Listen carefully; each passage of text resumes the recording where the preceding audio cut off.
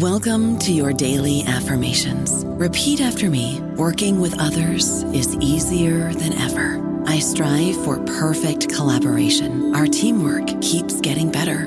Yeah, affirmations are great, but Monday.com can really get you the teamwork you desire. Work together easily and share files, updates, data, and just about anything you want all in one platform. Affirm yes to start, or tap the banner to go to Monday.com.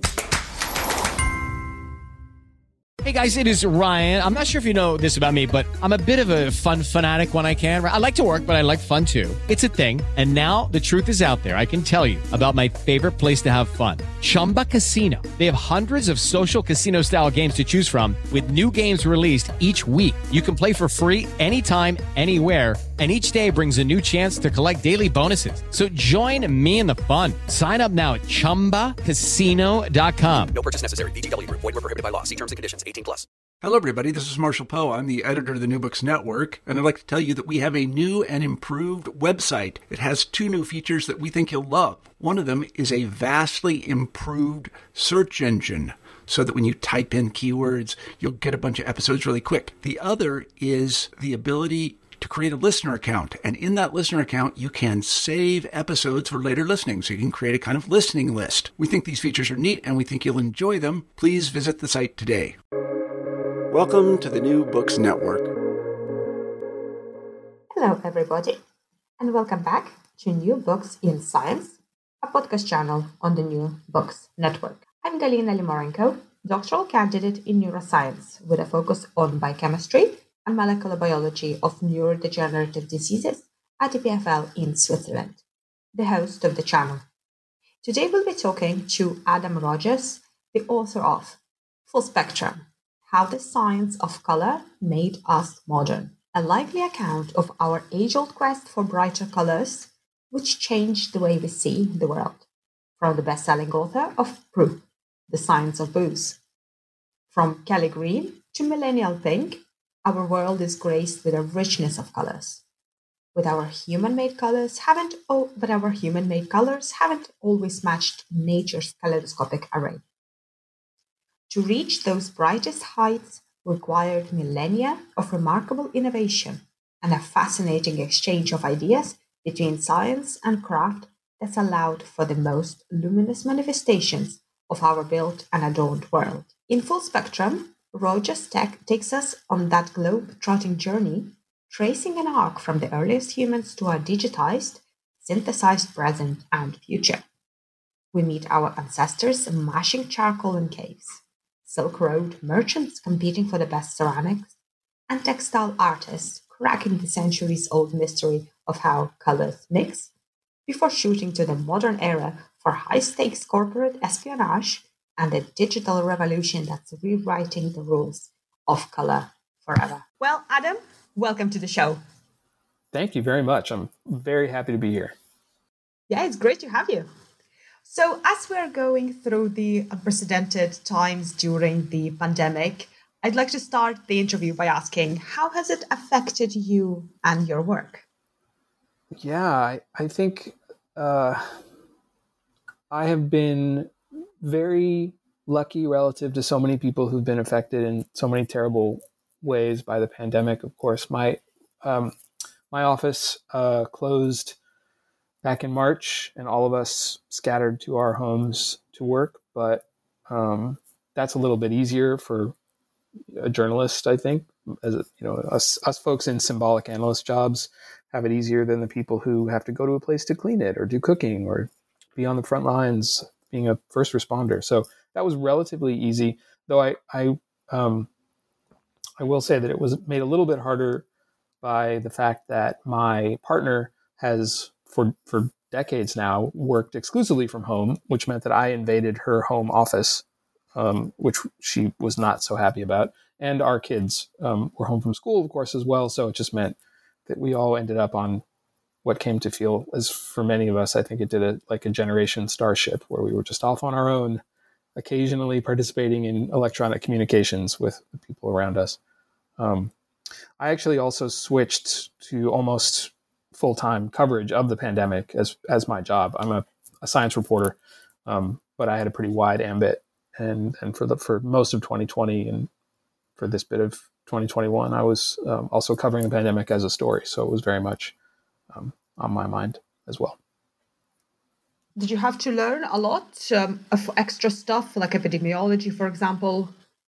I had covered some pandemics before and have some on the job and a little bit of academic, but mostly on the job experience with biosciences, with epidemiology, and with a little bit of virology and a little bit of immunology as a journalist, not as a scientist. So I wasn't completely unfamiliar with the concepts that were at work. I think that the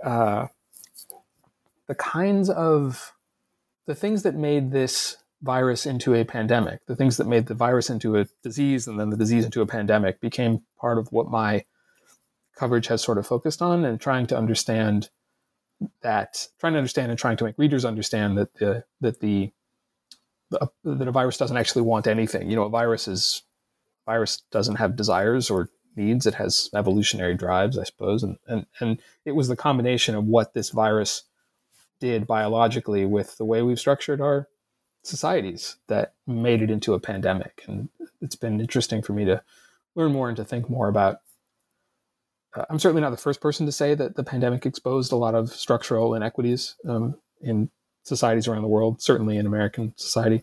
But to look at specifically what some of those social and political infrastructures, and also some of the biological ones, just the difference between, for example, how the measures that people in the United States took or failed to take as non-pharmaceutical interventions to try to stop the spread of the virus, like wearing masks, and how they were, depending on how you think about it, either somewhat successful or not successful enough at all with dealing with SARS-CoV-2, with the virus that causes COVID-19, but they were completely successful around the world at dealing with influenza. In the United States basically didn't have a flu season. And so that raises a lot of really interesting questions about how we deal with disease on a public health and an individual level, and what kind of risks we're willing to put up with. Because, of course, the risk of getting very sick or dying from influenza was anywhere in the tens of thousands every year in the United States. And basically nobody died of influenza this year in the United States. So the question is, well, should we have been putting up with that risk at all? Or is there something else we can do? It exposes those kinds of differences as well. And that kind of thinking was new to me, but I think something that I have been chasing in some other work that this brought out to the fore. I'm talking about this a lot, forgive me, but it's been on my mind quite a bit. So. No, for sure. And you and your colleagues have been really paramount. So all the journalists, especially science journalists, to bring this information to public. So have you felt extra pressure to be quick in response, but also quite succinct in your communications? We certainly felt extra pressure. I don't know if it was for speed all the time. I've tended to say, and I've been a science reporter for a long time, and I can sound a little facile when I say this kind of thing. But the one thing you're supposed to do as a journalist, broadly as a science journalist, certainly is get it correct. Is have the factual elements of the story be right, and that's always true as a goal of journalism.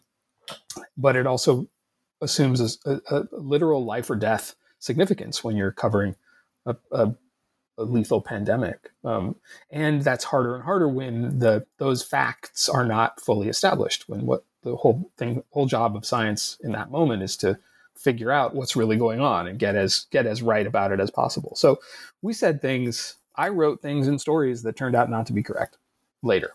So how do you deal with that? Well, you got to keep going. You got to keep writing those stories. I think that for me, it was more important than being fast was being right and giving people the right kind of information to make good decisions. This continues to be such a difficult issue because so many of the decisions people had to make didn't only involve risks to themselves or risks to their families, to their loved ones, but they involved perhaps less of a risk to one's own self, but being a party to increasing risk for others. And that's very hard to get across.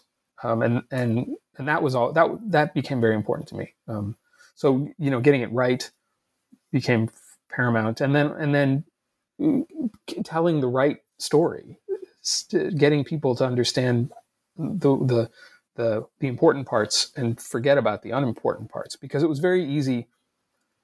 I don't say this to be critical in the way that it'll sound like, but it was very easy over the course of much of 2020 to cover the pandemic as though it was the story of President Trump, because he was the source of so much misinformation and because his administration handled and mishandled so much of it.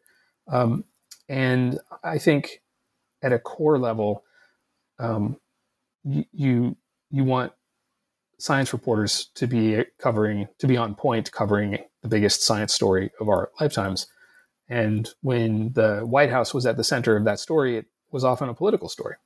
And that's I think that became its own sort of problem, that we journalists struggled with, week on week. I wrote a big feature on hydroxychloroquine, on the idea that this anti-malarial, this drug used to treat lupus, could also have been, it was thought for a while by some folks, a treatment and a preventative for COVID-19. And that got ahead of the science because people in power, especially the president at the time, said that it was possibly a treatment.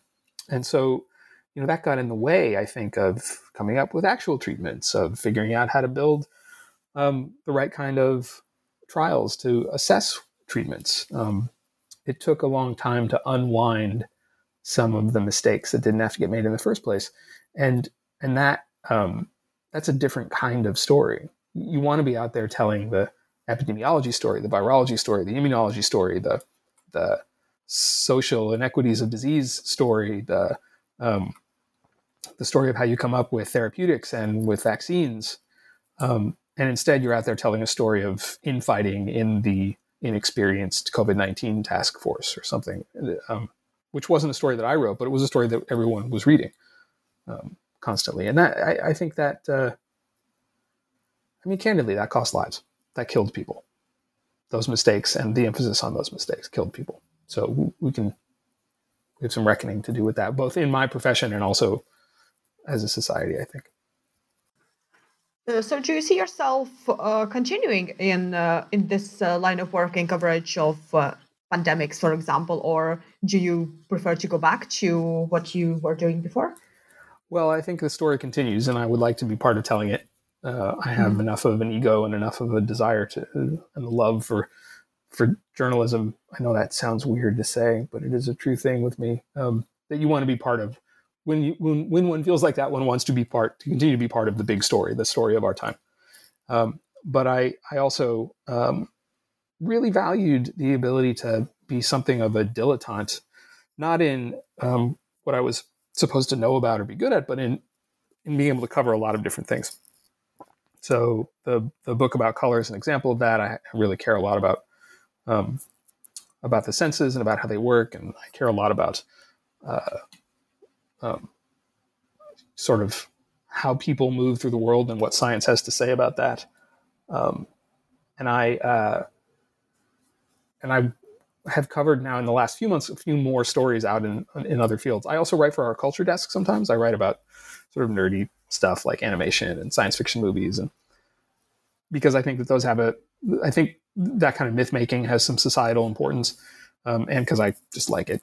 So I'm happy to go back to that. I think I've had some conversations about this with some colleagues who, many of us, switched to covering only the pandemic, COVID-19, for the full year, and then sort of burnt out on it. Came to a place where he's like, I just can't write another one of these. And that's not even the frontline folks who were reporting on the real tragedies, the deaths and illness and the poverty that resulted and the social upheaval.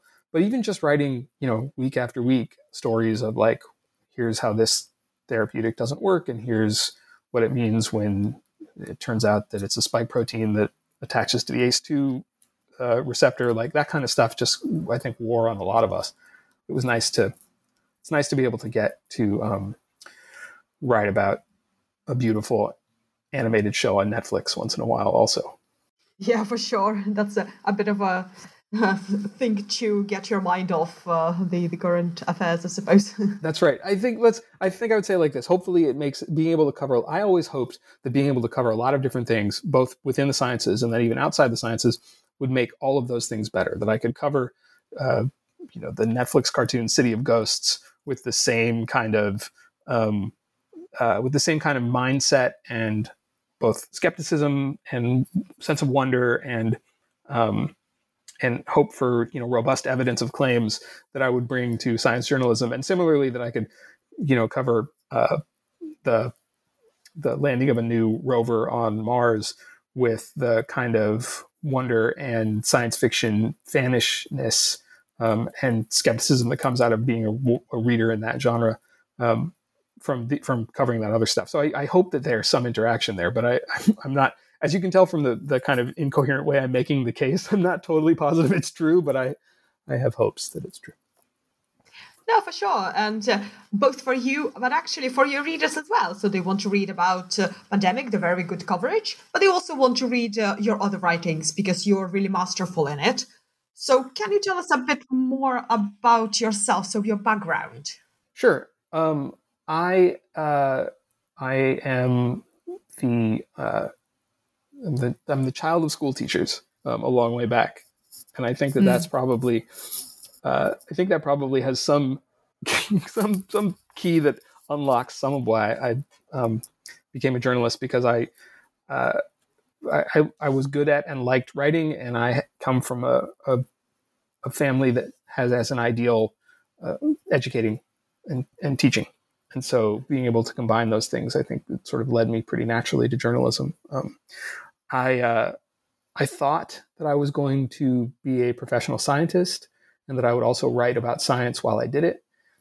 And I found as an undergraduate, two things. One, that I couldn't imagine focusing to the degree that it was required on one specific element of one specific field. I just couldn't. I couldn't get there. I would talk to mentors, people who were real guiding lights for me in the sciences, and they would say, like, I covered this one gene in this one worm. That's my thing. That's what I know the most about in the world. And I thought, that's really cool, but I can't. I want to be able to skip around more and know about more things and more diverse fields.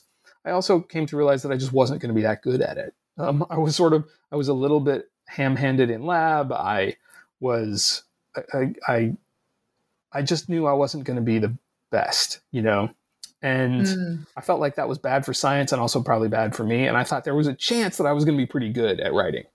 So I switched from being a biology major to being a science, technology, and society major as an undergraduate, which meant that in addition to doing about half of an undergraduate biology degree, really, when it comes down to it, the other stuff I was doing is all the same things that I'm still doing now professionally. I was doing history of science and sociology of science and philosophy, and trying to think about not just what science could reveal about how the world worked because it's as a system of knowledge, but to understand how that system of knowledge actually functioned as well, and what it could do and couldn't do, and what that meant and how that changed over time.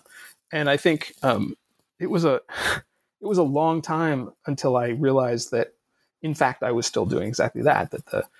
I've written 2 books now, and both of them are STS books. They're both science and society books. They have a lot of science, and then they have how that science changed the society and how the societies that used it changed and thought about the science. So I think that functions as a kind of through line, the one that I kind of forgot to notice for a while. And then now I've just started noticing, like, oh, of course, I'm still writing STS books. That's crazy. I had no idea. So after I finished as an undergraduate, I did a graduate program in journalism because I had no idea how to actually get into journalism. I knew I wanted to do it, and I'd done it in college, but I didn't know anybody. I didn't have family in journalism. I didn't know any reporters or editors. But I was pretty good at going to school. So I went to graduate school, and from graduate school, just kept leveling. I got an internship at a health newsletter at Harvard Med School, which newsletters are what websites used to be. And then from there, I got a job at Newsweek in the 90s, and Newsweek, I think, has had ups and downs since then. But in the mid and late 90s, it was one of the 3 national and one of the international news publications. And it was like going to college again. It was an incredible room of the best journalists, the best magazine writers and reporters in the world, all who really were willing to kind of sit with me and say like, no, don't do it like that. Do it like this. And I really value that. In fact, the woman who I first went to work with, I was essentially the fact checker for a science writer named Sharon Begley, who even then was one of the top science writers in the country. Brilliant and able to write about anything from, geology to physics to space science to dinosaurs to whatever. And she really trained me. She was one of the people who really helped teach me how to do this. And she just, a couple months ago, she just died. And she was writing for Stat at that point. It's a biosciences publication out of Boston, very good, doing incredible work as she did for her entire life. The woman who just started at Stat in her old position, essentially, is somebody who used to be at Wired, who I worked alongside of, and I hope she wouldn't mind me saying I helped train a little bit. And so there's that continuity means a lot to me, that the person who trained me is now being succeeded by somebody who I helped in the same way and taught some of the same lessons. So journalism is not, we're not great at keeping our own history sometimes, which is ironic for a field that's supposed to be writing the first rough draft of history. But I've been thinking a lot about those sorts of continuities and those connections, the people who trained me and the people who I have tried to, if not teach, at least say what I knew and say, here's the way we used to do it. Here's the way here's the way a 50-year-old white guy was taught to do it. And now you can take that and make that better. So how important was the mentorship to you? Or was it more like learn on the job or? Well, it was definitely learn on the job, but I've been very fortunate in that I've had a few people who have been mentors, who have been friends, and who were willing to. I don't know why who were willing to look at me when I was some raw, smart-assed, not always entirely pleasant 23-year-old or whatever, and sit with me and say like, okay, here you've turned in this draft. Now sit next to me while I edit it in front of you and show you what you did wrong and how to do it better. And there were a lot of them who did that. And I remain grateful. And the fact that they did is why I try to do it too. I don't know that I'm as good at it as they were, but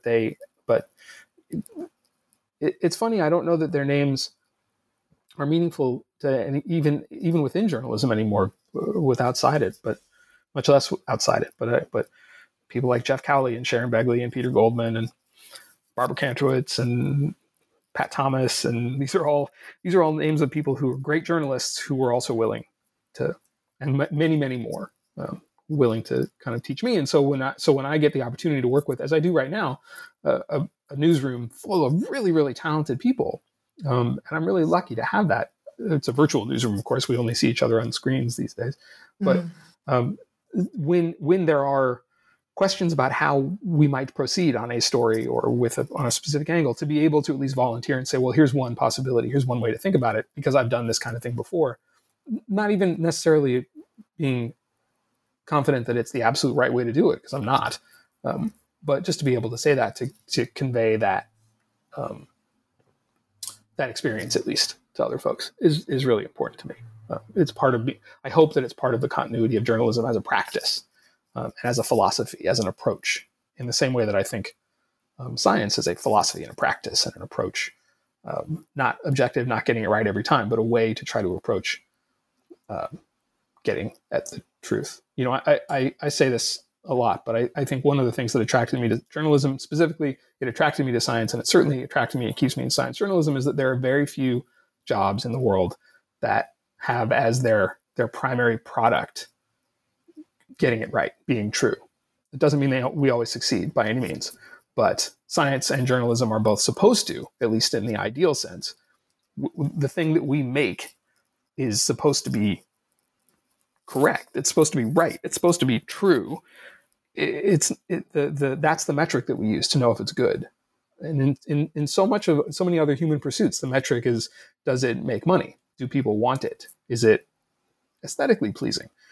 None of those things are necessarily better or worse, but the thing about getting it right and making the world smarter about itself, was the thing that always appealed to me. I've gone on a rant. Sure. I apologize. No, absolutely. I agree. And especially your point about the truth. So, of course, on the different levels, the scientists produce science, which has to be correct, has to be accurate and precise. And then you have to communicate it in a way which is accessible, but also truthful, isn't it? So do you consider yourself in part science communicator, whatever that term means to you? Yeah, that's such an interesting question because it's as your question implies, it's a controversial one. For me, and other people I respect tremendously answer this question very differently, and this is something that is best discussed over a drink. This is the thing you're supposed to talk about at a bar, and really hash this. You can really only solve this with about maybe 2 drinks in. You can really start to solve this problem. But I think no, I do not consider myself a science communicator, and I will tell you why. I mean, my job obviously is to communicate about science. So you might think, well, it's pretty obvious. I'm a science communicator. When I hear science communicator, I hear in it, and not everyone does, I hear in that term somebody who is on the side of the scientist, somebody who's translating some scientific results or outcomes in a way that people will understand them. And I do believe that that's part of my job, but I also I think that part of my job is to be critical of the practice of science sometimes, or to point out the ways that a scientist or scientists are getting something wrong, or who have not thought about something, or some way that it could be dangerous and not great for the world, or ways that they, at the worst case, have been unethical, have carried out bad practice, have done bad science. And I think that, we don't expect anybody on any other beat to be a communicator for that beat. We don't expect somebody who covers Wall Street to be a business communicator. We don't expect somebody who covers sports to be a baseball communicator. We don't. Now sometimes they are. Sometimes they end up in the tank for whatever they're doing. But we don't want that in our journalists in any other field.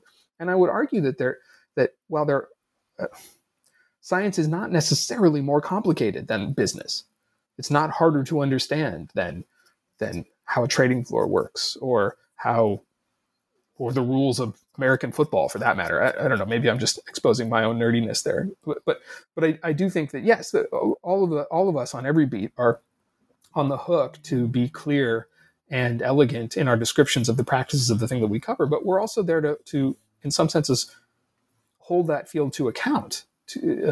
And why do we get to do that? Are we allowed to have that power? Yeah, I mean, in the United States, we are. That's guaranteed in the Constitution. We actually do. We're part of the system that makes those things function, ideally. And again, does it always work right? No. I mean, manifestly, no.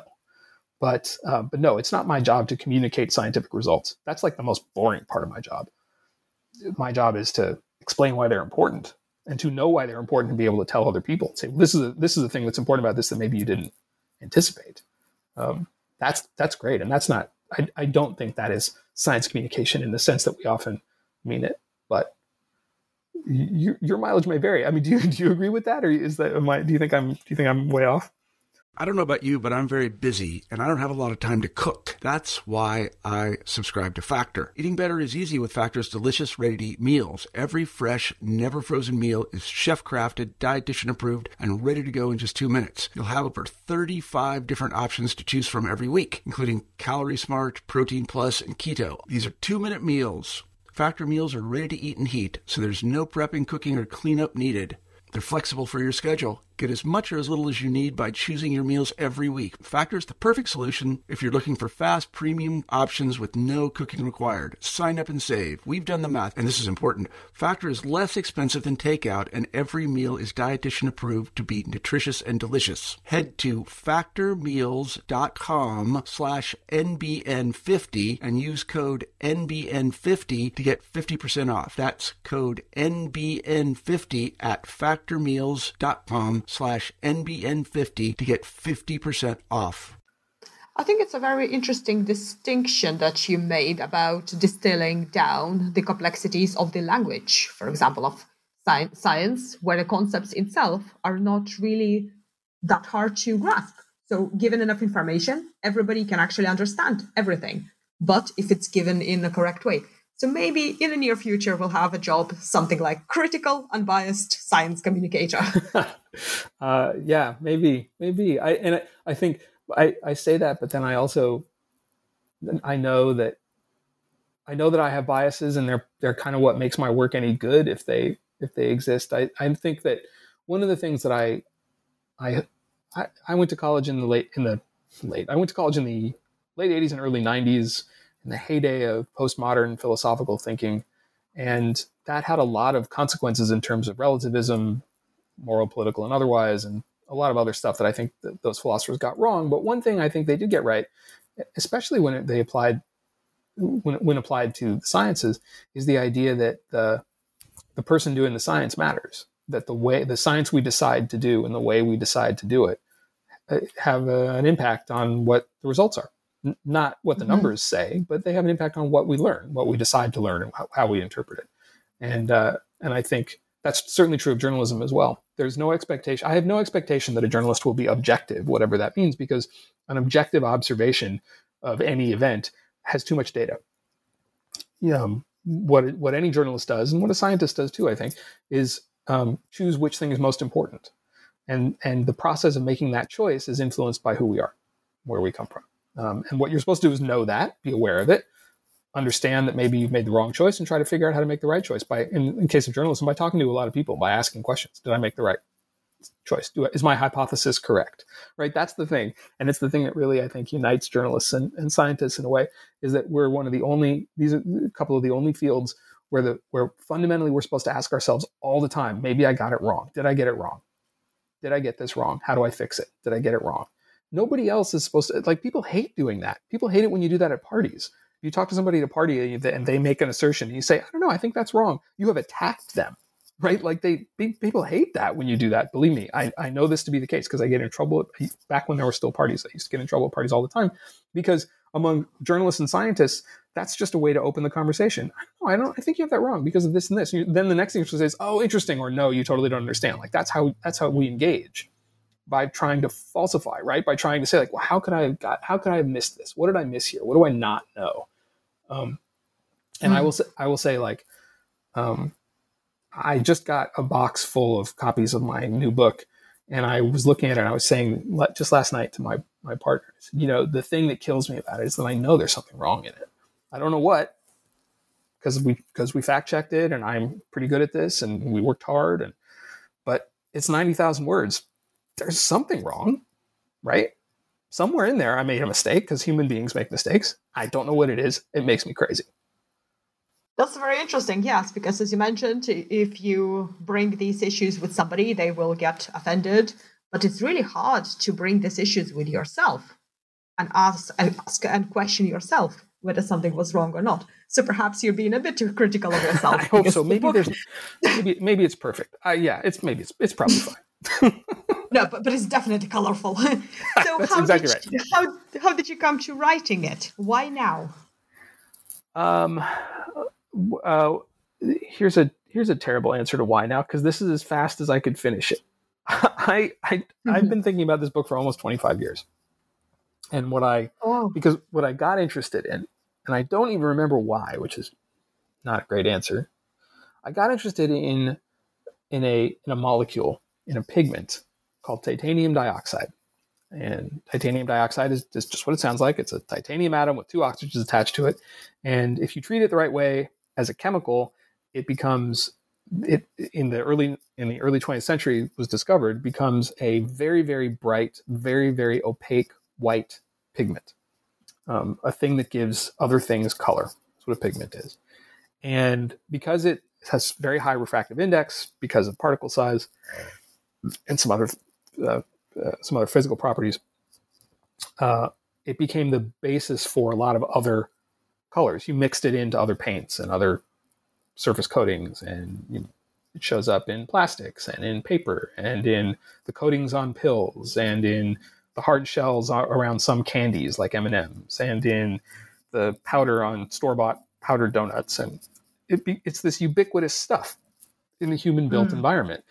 And so I got really compelled by the idea that there was this one molecule that was everywhere, that if you look around whatever space you were sitting in right now, whatever space you were in, where I am, anybody listening to this, if they look around, they are looking, without knowing it, at titanium dioxide. And to try to understand why that was true required then figuring out how colors worked, what colors are as substance and as stuff and as physics and as chemistry and as technology and as something in human society that drives human societies.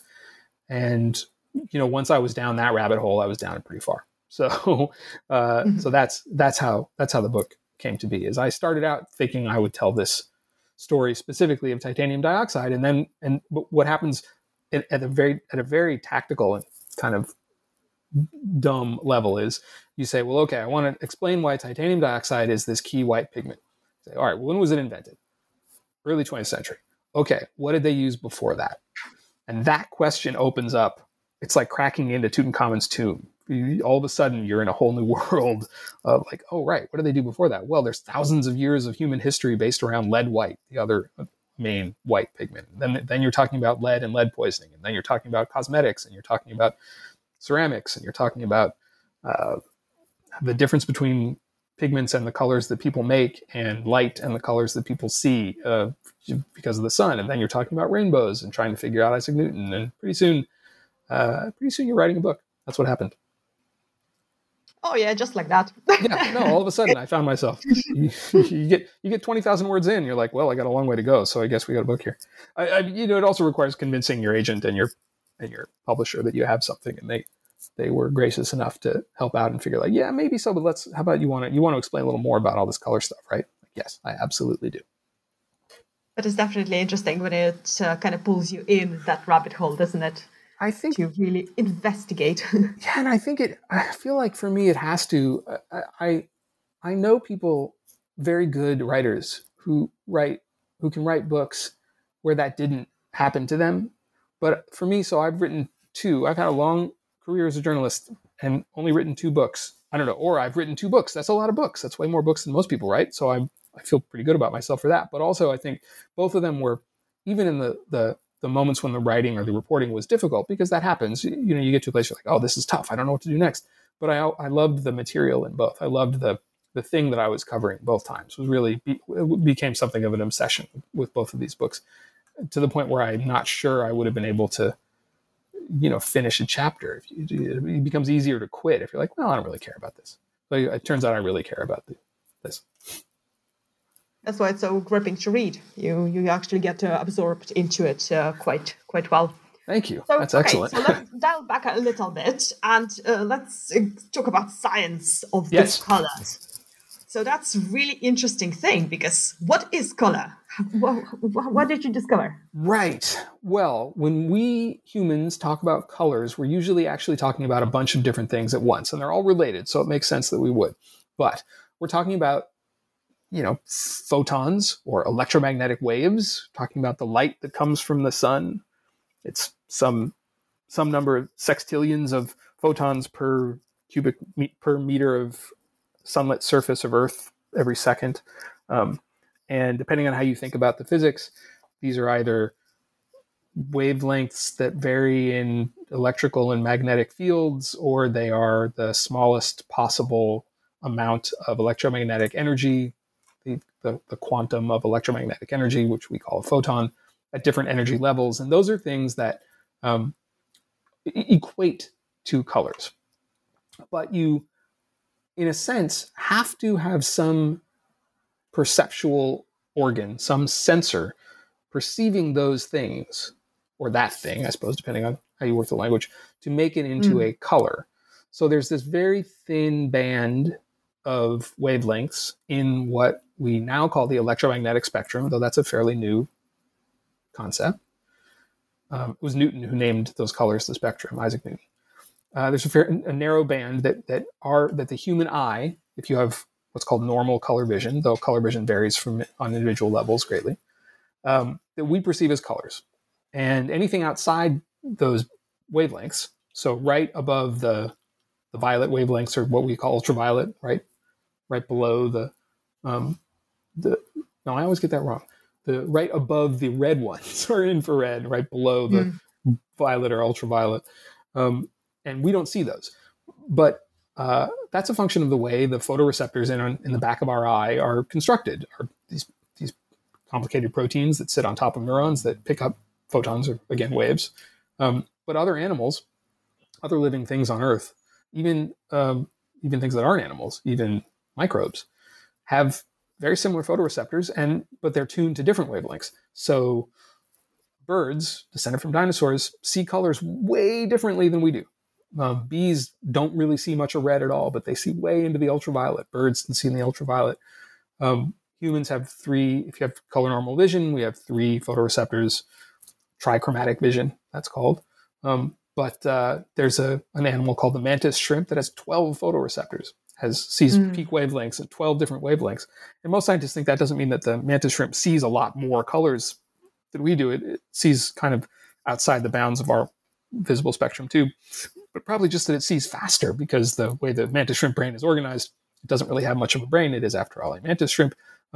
Those photoreceptors kind of tie right into some behavioral modes in the brain, whereas our photoreceptors go through one particularly important synapse, and then they go to the visual cortex, and there's a bunch of different color centers, and the human brain's organized in very confusing ways. This isn't totally well understood, and people have been fighting about how color is seen in the brain for decades, and they still fight about it. But so there's this, the part of color that is what our eyes and brains make, what we construct as a perception of the world. And then there are also what I suppose at base level we call the chemistry of color, or the technology of color, which are the colors that we make. That we work with chemicals, we make these new molecules, that we put them in the right order, and we grind the pigments to the right size, because the size of the pigment is almost as important as what the material is. And then we mix those with binders and other stuff so they stick together and they'll dry, and we put those onto surfaces, or we make things out of the stuff itself, and those things are colored. Those things have color, and we sometimes describe those as colors as well. So one of the places that the book starts, in fact, is in a cave on the coast in South Africa, where archaeologists and anthropologists discovered what they described as the oldest pigment workshop, the oldest paint workshop known. It's tens of thousands of years old, and it's basically an abalone shell with a stone kind of carved to fit the inside of the curve of the abalone. And, the inside of an abalone shell is that nacreous stuff, that very smooth inner surface, like of the surface of a clamshell. And inside that shell, they found traces of both ochre, which is an iron oxide mineral, and trabecular bone, which is the kind of spongy bone like you might find in your spine. It's got a lot of bone and fat and stuff in it. And the hypothesis is that they mixed those together and made the kinds of colors of paints that they would put on the side of cave walls, like you'd see at Lascaux or other caves as well. So that's the place where it starts. That's the place where it begins, where human beings, because of the way the physics of light works and the way the physics of light interact with surfaces, take natural substances and then do technology on them, do a technique on them to turn it into a colored stuff that we can then use, because we as people, since the beginning of when we became human, value things that have colors for different reasons and in different ways. Interesting, yeah. So we have the 2 components of the color as it is. It's properties of the material, and then the perception of it itself. Yeah. So, for example, for me, I'd probably give it a third one too, which is, and the way it exists within an illuminated space, because the way that because the colors around it that bounce off it also affect that, and can have really weird illusory effects too. So it's almost it's a nice evocation of the trichromatic vision space, of a trichromatic color space that humans might have. Is that there's this tripartite division of like the light and physics out in the world, the chemistry and technology of a surface, and then what our eyes and brains, what our neurology, what our neurophysiology makes of that inside our minds. Yes, and as you started with the prehistoric times, that humans sort of wanted to really harness the color, if you can put it this way. So how did our relationship with color evolve later on? So, for example, in the mid-centuries, what technologies emerged? Yeah, interesting. How did we evolve? So in the after you get to a place where people are starting to make more and more things, and so we see. I say we, like I've done this research. So, for example, if you follow the ongoing excavation of Pompeii, one of the things that people are always fascinated by in Pompeii, so this is ancient Rome, is the sorts of the beautiful colored mosaics and surfaces that get exposed when you remove the ash and the tufa and other stuff that got left over from that volcanic eruption, because they're so vivid and so beautiful. And what they find are different pigments used in the chemistry and the applications of frescoes on the walls, and also different colors used in the tiles. And what that tells them about is not just how important color was to the Romans, but also it tells about their trade routes, because those colored things, that colored stuff, are things that you have to get from different parts of the world, because it doesn't exist everywhere. Indigo, which makes it blue, only comes from a particular place. The purple that famous royal Roman purple that comes from the mollusks in the Mediterranean, Red Sea, whatever, you have to get those mollusks and crush them and get the mucosal stuff that comes out of their guts or whatever. Like, all these things are trade goods. And so I especially got interested in the book, for example, in the ceramics that were traded along what we would call the Silk Road, although this is the ceramics, because they were heavier, mostly on the maritime routes of the Silk Road trade between Tang era China and the Abbasid Empire, the early Arab empires. And because that's this part of the world where, like, as a kid getting educated in public schools in the United States in the 1970s and 1980s, like, all the stuff that they were teaching us about, that was mostly just mud at that point. But there was this incredible civilization. If you just rotate the globe kind of halfway, there's this incredible civilization that's trading across thousands and thousands of miles. And the thing that they're trading in is color. I mean, that's obviously a gross oversimplification, but they're trading in textiles, not just because of their material properties, but because of how they look. And ceramics, again, not just because of their material properties, but because of how they look. And in the case of ceramics, often those two things are inextricably intertwined. So there was, in the Tang era, there were these, there were potteries in an area called Sing that made this incredible, beautiful, almost translucent white porcelain. And porcelain was brand new stuff, was like a killer product in the 700s, 800s, 900s, because it was light and really strong and made a beautiful sound when you rang it. And also, people wanted to drink tea. That was like the hot new trend at the time. And just like with every food trend now, you have to do it the right way, you know, I'm putting that in quotation marks, but that included drinking out of the right bowl. So there were this beautiful whiteware from northern China, this beautiful green celadon colored stuff from southern China. And those had those colors because of whatever minerals were available for these folks to dig up. This wasn't titanium yet. It was primarily kaolin, which is still the basis for the finest quality porcelain even today. And then you have to build the right kind of kilns to cook it at the right temperatures. It has to be cooked very high, depending on what materials you have, what temperatures you can cook it at. These are all engineering challenges, right? It's a mining challenge. It's a engineering challenge of how you construct a kiln. It's where you get the fuel to do it. If you can figure all that stuff out, you get different kinds of colors. And in fact, the competition for colors and what kinds of colors both the Arabs at the time and the Chinese would make became part of the basis for this global trade structure, to the point that sort of near the end of the era that I'm talking about, one of the main scientific questions that the people who study ceramics would like to answer is whether the blue glaze on what's called blue and white ceramics, because it's sort of a white field with blue designs, who invented that blue? Was that Han blue? Was that Chinese blue? Or was it a blue that the Arabs had, which are chemically slightly different? And the question is, did the Arab makers of ceramics get the Chinese product, look at it, and then try to replicate the blue? And it looks like they probably did. But you can see that becomes a cultural and economic driver. How do we get that blue? We really like that blue. How do we get it? How do we get the white that it sits on? Because our pottery tends to look more yellow because we don't have as much kaolin. So the color gets, again, wrapped up in a way that you really can't untie. The technology and the science of the color get wrapped into the social drives. Yeah, it's interesting, actually, what you mentioned. I also just thought that there's a bit of dimensionality to the color as well. So it's not just, for example, a green is green. That we look at it, that it's really startling, but it might have some sort of kind of big bluish shade to it.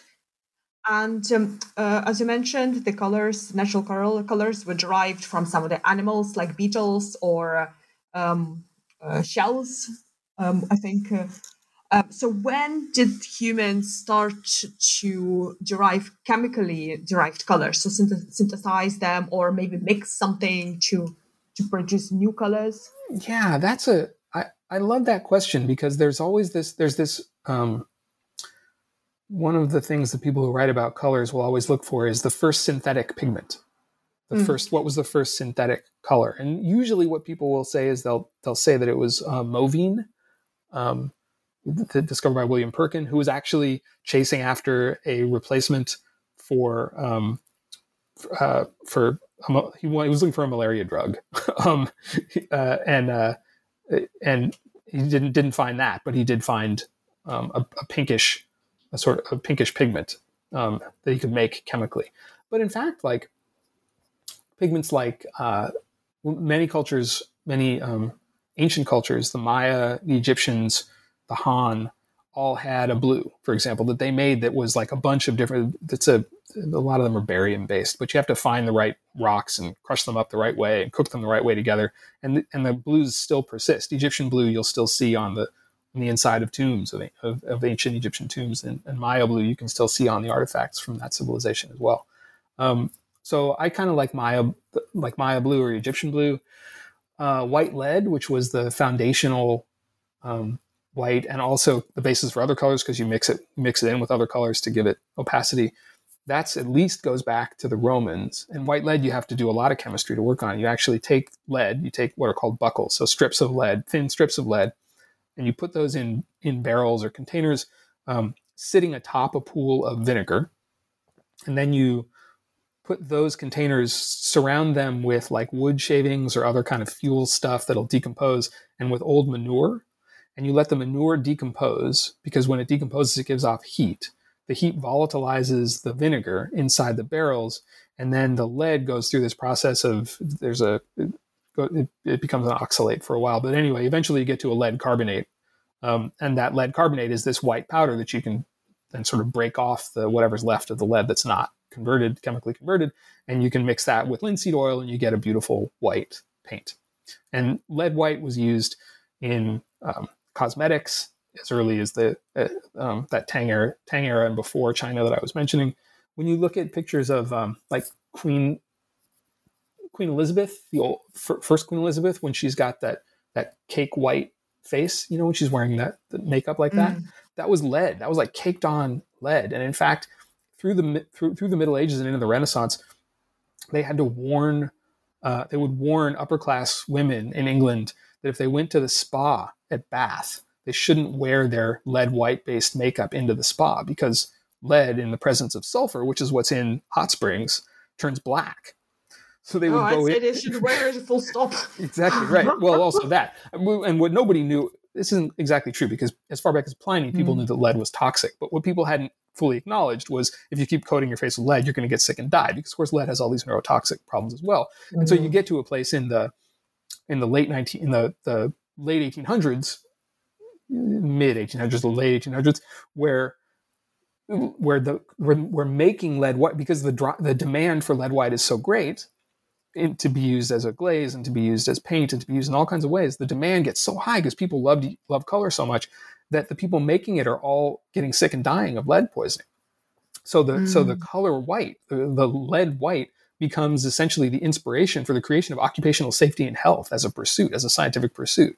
When they start saying, geez, maybe don't walk around in clouds of that stuff. And in fact, this isn't exactly about the lead. Benjamin Franklin, in some of his letters, he talks about knowing about lead toxicity, and he's got two examples, because he knows that the American colonies are painting their roofs with lead white, and that the water is coming off of that, and then they're collecting the water in rain barrels and drinking it, and people are getting sick. And he says, I know this is a problem, because when I was a kid, this is Franklin writing in this letter, Franklin says, when I was a kid, I worked in this print shop in England, and they used to tell us, he was using metal type, the way they used to print things, which had little pieces of letters engraved on pieces of metal that you would then put in order to make the print. That was called the type. And it was made out of lead because it's soft metal to work with. He recalled being told by people in that print shop not to ever warm up in the morning, not to bring his type over to in front of the fire to warm it up before using it, because it would be so cold to use, because that would make it even more toxic, and you would get all of these neurological symptoms. Your hand essentially would stop working, which is the first symptom of lead poisoning. So people knew about it, but they were still using it because there wasn't an alternative really until 1908, basically. That was a long rant. Sorry, I got a lot of color stuff in my head. No, for sure. That's so interesting. So as we go sort of through the ages, so obviously people were very limited to what colors they were able to produce physically. So how did it change later on in the maybe mid 19th, 20th century, when we started doing more chemistry and? Yeah, when you get to the 1800s, basically, chemists and others begin to be able to synthesize both organic and inorganic pigments, and there's an explosion of pigments available. So in the early part of the 20th century, the sheer number of pigments doubles and then doubles again. So that adds to not the number of colors that there are in the world, right? Because that's a continuum, but to the ability to make those colors and present them. One thing that the color scientists and theorists and philosophers are trying to figure out for most of human history is what it means to mix pigments and mix colors. Because without the understanding of how the electromagnetic spectrum works, they don't understand how one color relates to the other. They don't understand how one color of light relates to another color of light. And they certainly don't understand how one color of pigment relates to another, especially because as soon as Newton figures out, or at least figures out the experiment that will describe how you can take sunlight, which is roughly white, and break it into a bunch of colors, codifying the understanding that what we see as sunlight is actually made of a bunch of other colors that are all mixed together, and you can break them apart. But even he's not sure how those colors get from one to the other. And there's some arguments that he and Hooke and others have about whether there's particles of light or waves of light, prefiguring arguments about quantum physics that would come centuries later. But they also don't understand, well, something different happens when you mix pigments, because pigments are subtractive, not additive. When you mix two different colors of light, you can get another color, and it's indistinguishable from that wavelength. When you mix pigments, they get darker. And I guess I give this example because it's one that's familiar, but if you remember when you were a kid in school and you would get told by a teacher that if you mixed red and blue, you would get purple, right? Mm-hmm. But then when you mixed red and blue, what really happened? You get brown, candidly, yeah. Right? And if you mix yellow and blue, you're supposed to get green, right? But then I would mix yellow and blue and I would get like brown, basically. And you keep trying and you keep getting more brown. Pretty soon you just have a lot of shades of brown. Because what's happening with a pigment is that pigments are reflecting some wavelengths of light and absorbing others. And when you mix them together, they're absorbing more and more together. So that absorption begins to, in a sense, swamp the reflection. That doesn't happen with light. And nobody really knew why that was going on, but it did mean that if you were an artist or if you were a designer or if you were decorating something, you really liked the idea of being able to combine colors or have more colors to use that you didn't have to mix to get there.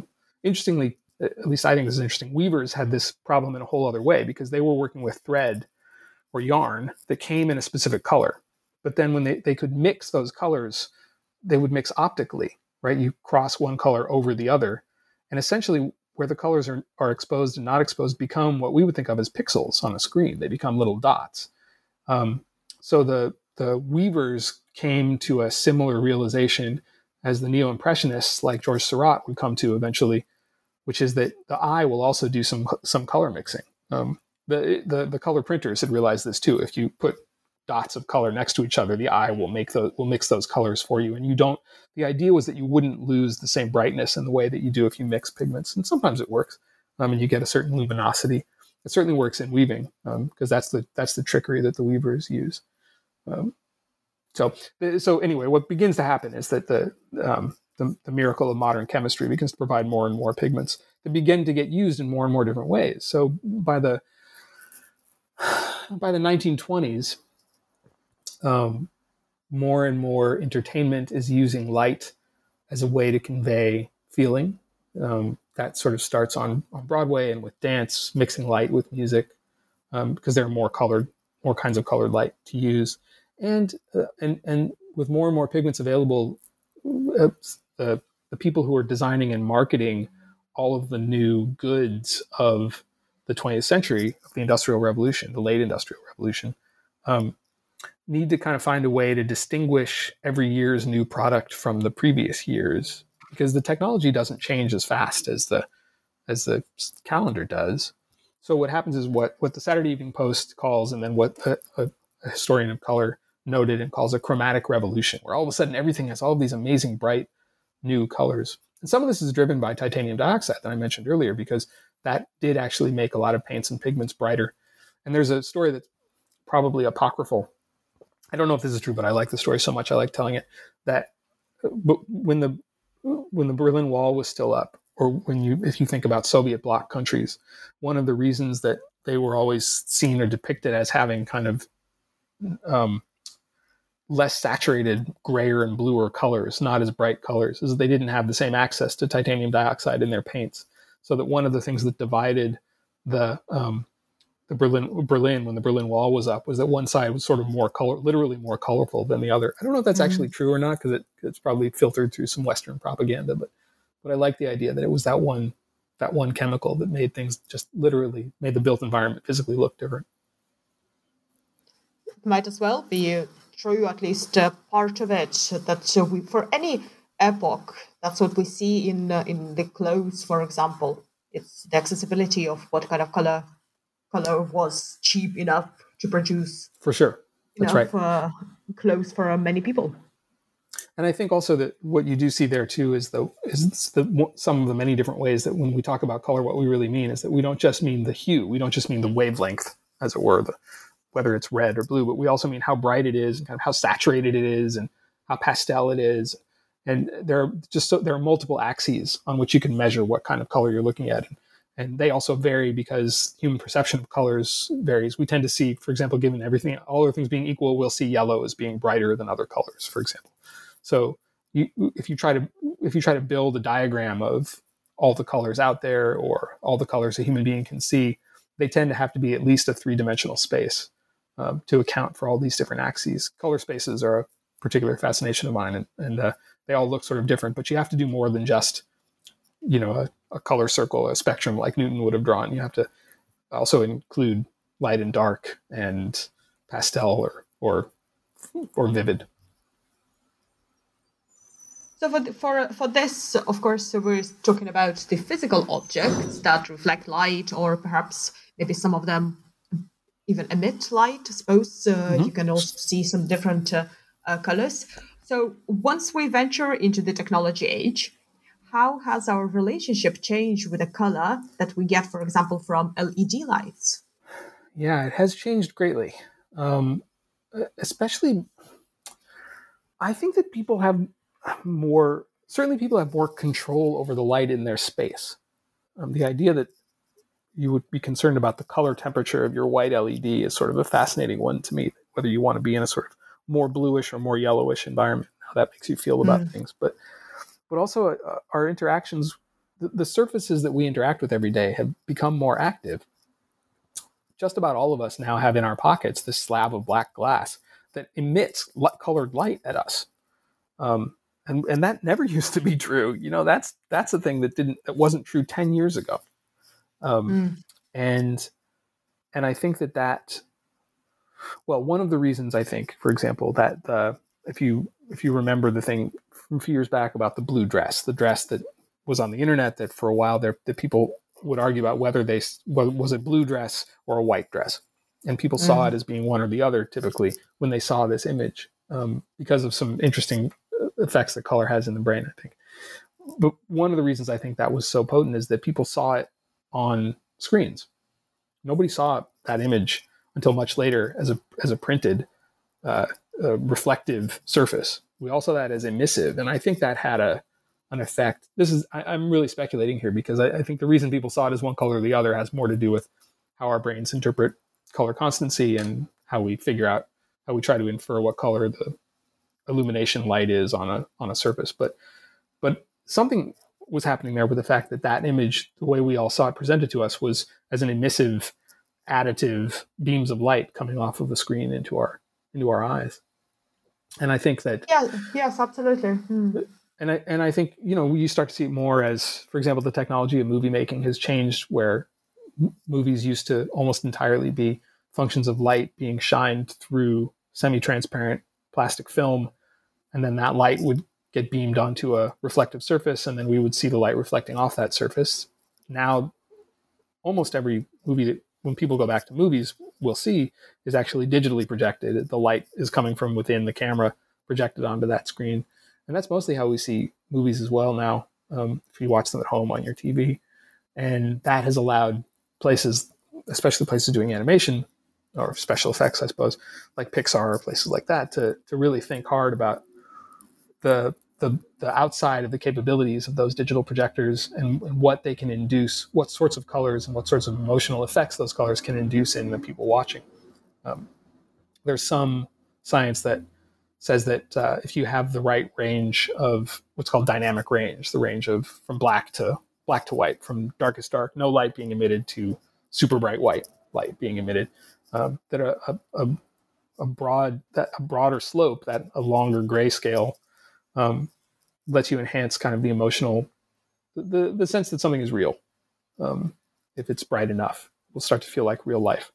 And so there are people doing research at Dolby Labs here in the California Bay Area, where I am, trying to assess physiological responses to different dynamic ranges and different images to see if they can tune that in such a way that people will feel more present, will feel like they're more in a place when they see an image on a screen, because it's emitted as light, not just a reflected image in a comic book.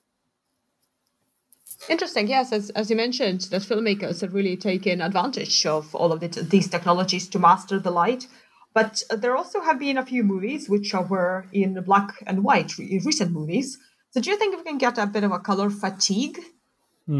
That's really interesting. Black and white, of course, black and white movies were black and white because the technology to make them color didn't exist initially. And people tried even at the very beginning. So some of the very earliest films, people like innovators in special effects like Georges Méliès would hand paint their black and white images, their grayscale, what we call grayscale today, images, to give them color. People had a drive for it even then. But the dynamic that you're talking about, the kind of competition between form and color, is one that shows up in writing and arguing about color and arts, certainly back to the Greeks and the Romans, and well into the Renaissance. Michelangelo and Da Vinci had their feelings about it as well. So in Rome, almost every statue and much of the architecture was very highly colored. They would use a lot of pigments on the surfaces. They were polychromatic. The statues would, if you had a statue that didn't have the colors of life, that didn't have a colored skin and colored hair and colored clothes, that was because you were too poor. Obviously, every statue should have that because you want it to look like real life. Even though our neoclassical representations of it tend to have them be all white. So a big marble bank or the U.S. Capitol or something is white because that was the way that people found those artifacts later. And through some both literal and figurative whitewashing of history, decided to ignore the fact that they'd been colored objects. But people argued about this, whether the truth in those objects, the truth in what we saw, was in the form, in the line, or whether it was in the color. To the point that even some art critics later in the 18th century would say that form was masculine and color was feminine, and therefore color was inferior because those people were jerks. But that was part of the dialogue here. That was the discourse. And I think probably to the point that, even today, I think black and white in film is still seen as having some kind of more serious cachet. You can get more dramatic effects. People see it as like film noir, or like the emotions somehow become more convincing in some way if they're in black and white, more serious, which I find that strange personally. But I also think that probably nobody would argue that form and color become, in a sense, like truth and beauty. They're inextricable, and they are both the same thing. The colors of those surfaces are no more or less real than the shapes of those surfaces, because, of course, our perception of the shapes of those surfaces is mediated by the exact same neurons and the same synaptic networks. The shapes are no more or less real than the colors. I would also say, just as a side thing, that as soon as you start to really internalize the idea that colors are all illusion because they're constructed in the brain, and shape is all kind of illusion because that's really constructed in the brain too by some of the same neural networks, you can really freak yourself out. You really start to go like, oh man, nothing's real. I'm having like an existential crisis. So don't do that. Just as a side thing, I would encourage, there's real stuff out there in the world that we're perceiving. We just perceive it imperfectly. It's not that there's no real stuff. Don't panic. Yeah, for sure. But it also, I suppose, it takes away the dimension, isn't it? When you flip to the black and white movie making, because even thinking about writing, when you read a book, it's usually black on white, so it's not destructive. If it was not distracting, but if it was in some color, for example, in blue, and you would come across the name of color with just written red, you would try and read it red, but you would still read it blue. Yeah, it throws your brain off. It really does. Mm-hmm. I'm remembering the book, Michael End's book, The Neverending Story, which in hardcover it takes place in two different worlds that then overlap. And in the hardcover edition, each world, one was in red and one was in green. And it really was, and the effect was amazing, because if you read enough pages of the green text or of the red text, you would just lose it. You just didn't see it as a color anymore because you're reading it. So it translates into images in your head. But then when they started to mix and you would see both colors on the page at once, or they would change the amount of one to the other, it really was striking that it worked. And then in paperback, they did the same thing, but with romanized or italic. And it was not as convincing an effect as the color. I think that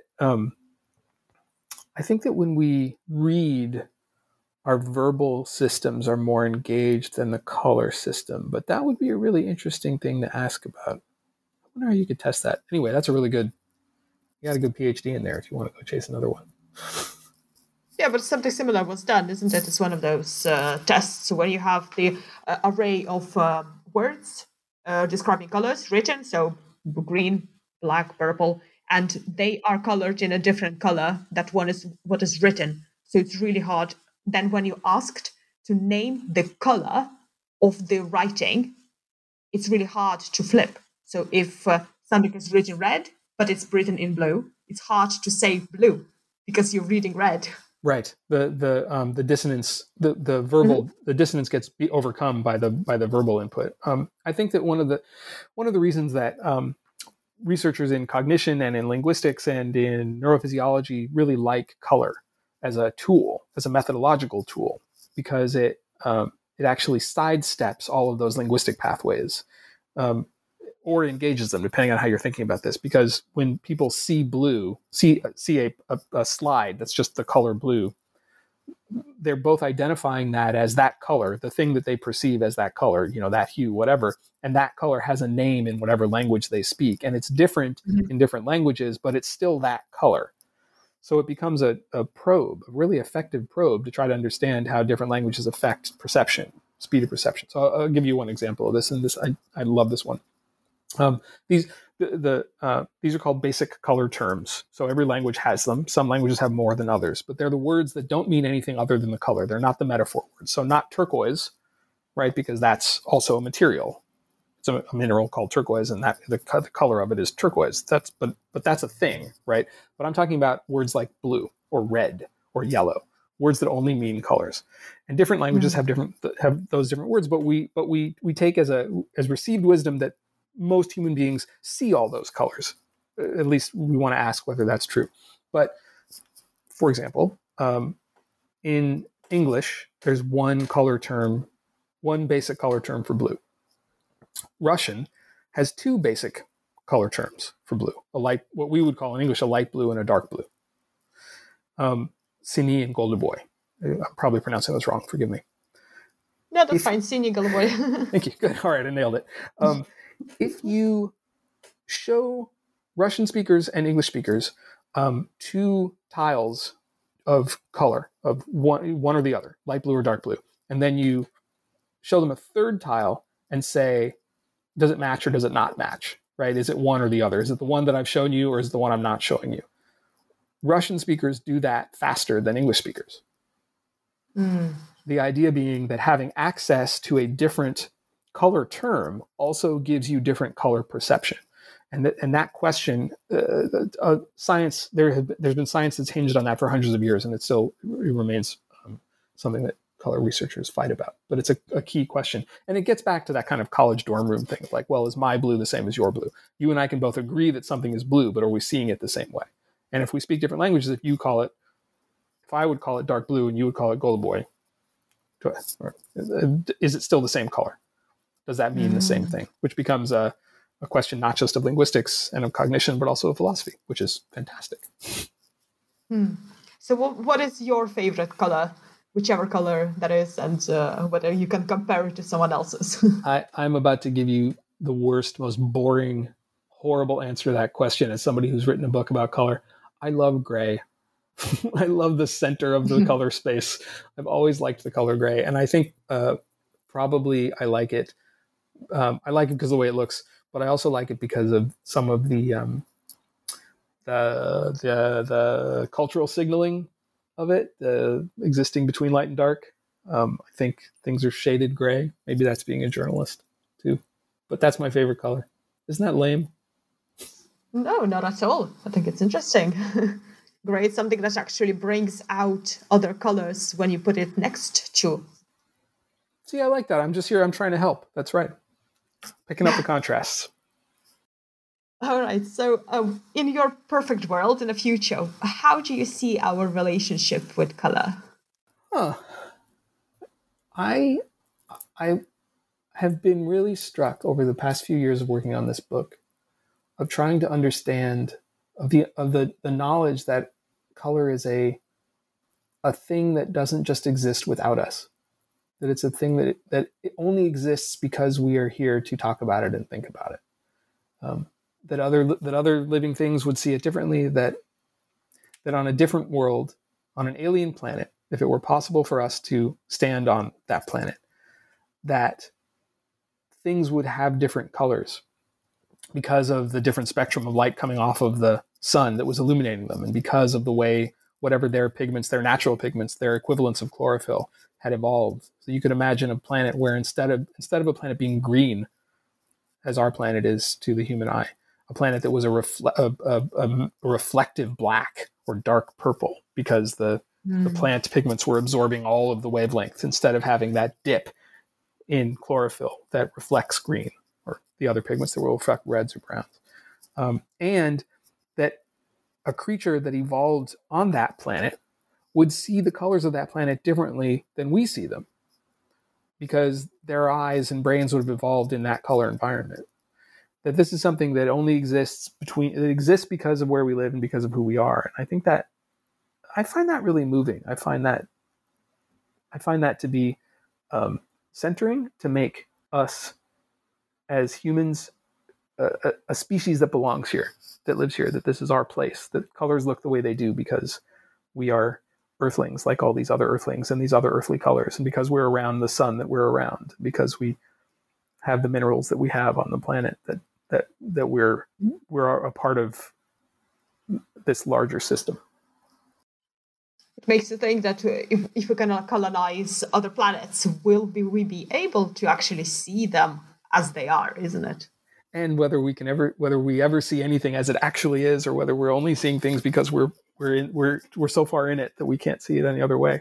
I had this conversation with a woman who was doing research on that dress, in fact, and had taken it to another step where she was illuminating the dress and objects of art and other things with different LED lights, so that you could make the light appear to be white light, but in fact it wasn't. It was composed of other colors that the eye wouldn't perceive, but the brain might.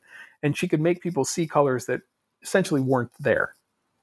And I said, but those things, they have a color. I mean, the thing has a color. You're making people see red as green or blue as yellow, and that, but it has a color. And she basically said, like, well, I mean, you can say it that way if you want, but oh no, they don't. like there's no, things don't have colors. You see colors because of the environment, because of where you are and because of who you are. And that's pretty deep. Those colors are the colors that we see around us are really us. Interesting. Yeah. Consciously, I would agree, but maybe unconsciously a little bit, because I've got a few synesthetic experiences usually, and I don't see color Interesting. with my eyes, but I actually perceive it. So I understand that there's a color that I can put a name on it. So I don't know whether that makes sense.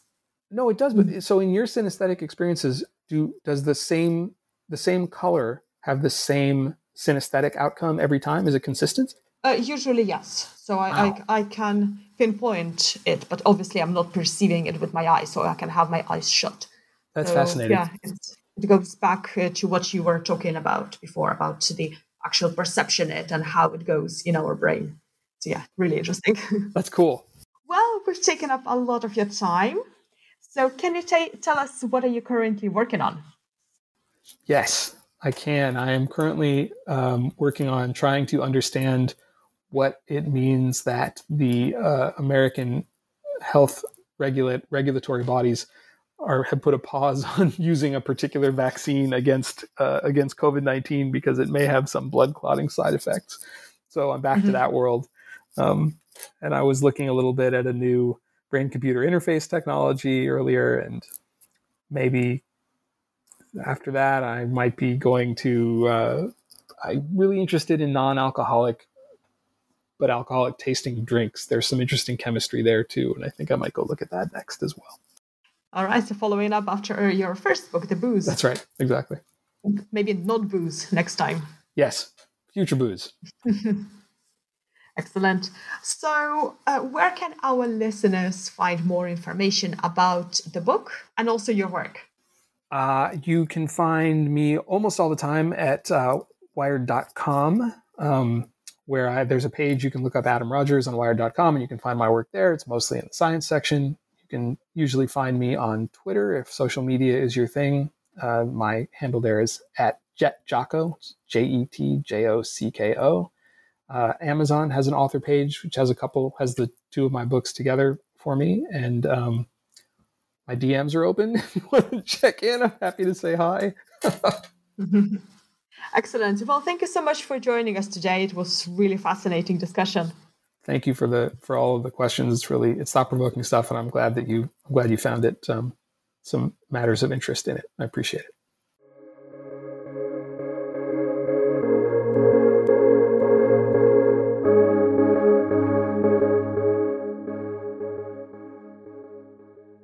Hey guys, it is Ryan. I'm not sure if you know this about me, but I'm a bit of a fun fanatic when I can. I like to work, but I like fun too. It's a thing. And now the truth is out there. I can tell you about my favorite place to have fun. Chumba Casino. They have hundreds of social casino style games to choose from with new games released each week. You can play for free anytime, anywhere. And each day brings a new chance to collect daily bonuses. So join me in the fun. Sign up now at ChumbaCasino.com. No purchase necessary. VGW Group. Void where prohibited by law. See terms and conditions. 18+.